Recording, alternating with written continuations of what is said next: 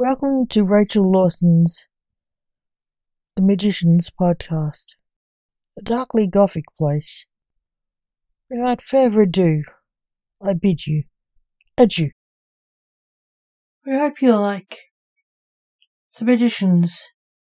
Everyone is an alien somewhere, as read by Rachel Lawson,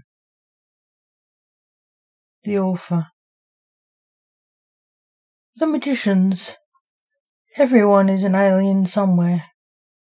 In a large auditorium sat the representatives of many star systems of the universe, mumbling at each other as they waited for the Emperor of the Universe to appear. Suddenly a tune played. It was a song. Michiru Ga, an exploration consul of peace, could barely understand. He was an alien to the planet, known as Grey to some. He spoke fluent English, but it was in two languages, English and another. It was meant to break the ice. All that Michiru could pick up was it meant the Emperor was coming. It was in fact Coldplay's My Universe, picked by the Emperor's Coldplay-loving grandson, Blue Midnight, the local solar system's emperor. The curtains opened to show the Emperor and his family. Hello, my people. Welcome to my homeworld, the Earth, called the Emperor to the audience. He looked like a human. The local people of the planet. Michiru knew he was not, though. He just took the form as did all his kind. The audience cheered, and Michiru wondered what he really looked like.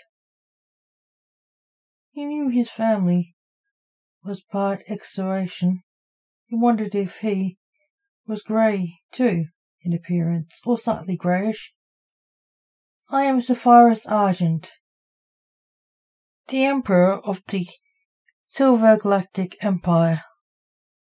I hope the convention goes well, said the Emperor.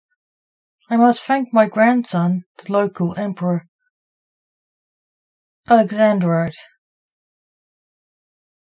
for organizing this summit. I would like to thank my brother Rhodonite for organizing security. Two men stepped forward and bowed.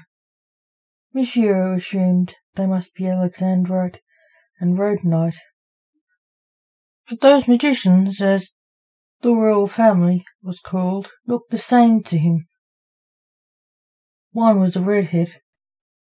The other's hair was black. But it meant nothing to Michiru. Later, at the summit, Michiru met one of them. Hello there, said the magician to Michiru, seeing him curiously hovering near him, nervously. You can talk to me? Asked Michiru. Yes, said the magician. Which are you, Alexandrite or Rhodonite? Asked Michiru. Alexandrite, said the magician, smiling. Who are you? Michiru Ga, the peace envoy from Excelsior 6, said the nervous diplomat. Oh, you are trying to patch up the war between Excelsior 8 and 10, are you? Asked Blue Midnight, aka Alexandrite. Yes. You know of the war? Asked Michiru. It's my job to know the news of the Empire, as the next in line to my grandfather's throne, said Blue Midnight. You are? This is a strange planet for your people to live. It is wet, and the natives scream when I try to say hello, said Monsieur. Blue Midnight laughed, bending over. He was laughing so much. Imagining him trying to say hello to a human who screamed because of fear of him, Monsieur looked worried. He thought the local emperor was dying. Are you all right? Said Monsieur. Oh, sorry, I forgot you people don't laugh. No larynx. You use telepathy and a vocalizer, said Blue Midnight contritely. My vocalizer broke. It's being repaired. How are you talking to me? I thought you had a vocalizer. Your mouth doesn't move when you talk like humans, said Monsieur. I have no use for a vocalizer to talk to you. We magicians are telepathic, too, said Blue Midnight, in the head of Monsieur. A man walked up to Blue Midnight, whom Monsieur recognized as one of the imperial family. What are you doing here? Trying to start a war with the Greys, said the man, with his voice sarcastically. Enchanter, what do you want? Grumbled Blue Midnight, using his voice too. You are needed. Sorry to drag you away from your work. I know you love playing politics, but you have other work to do, said the enchanter. I'm not playing politics. I'm just... Oh, never mind. Sorry, Mr. Gar, I have to go.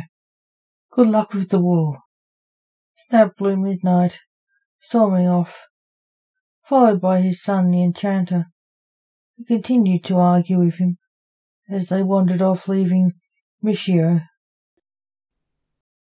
thinking these magician aliens were strange. The end. We hope you enjoyed that. Thank you for listening. Remember, the magicians will return, so keep an eye on this site if you like the stories and poetry. Without further ado, I bid you adieu. Till next time.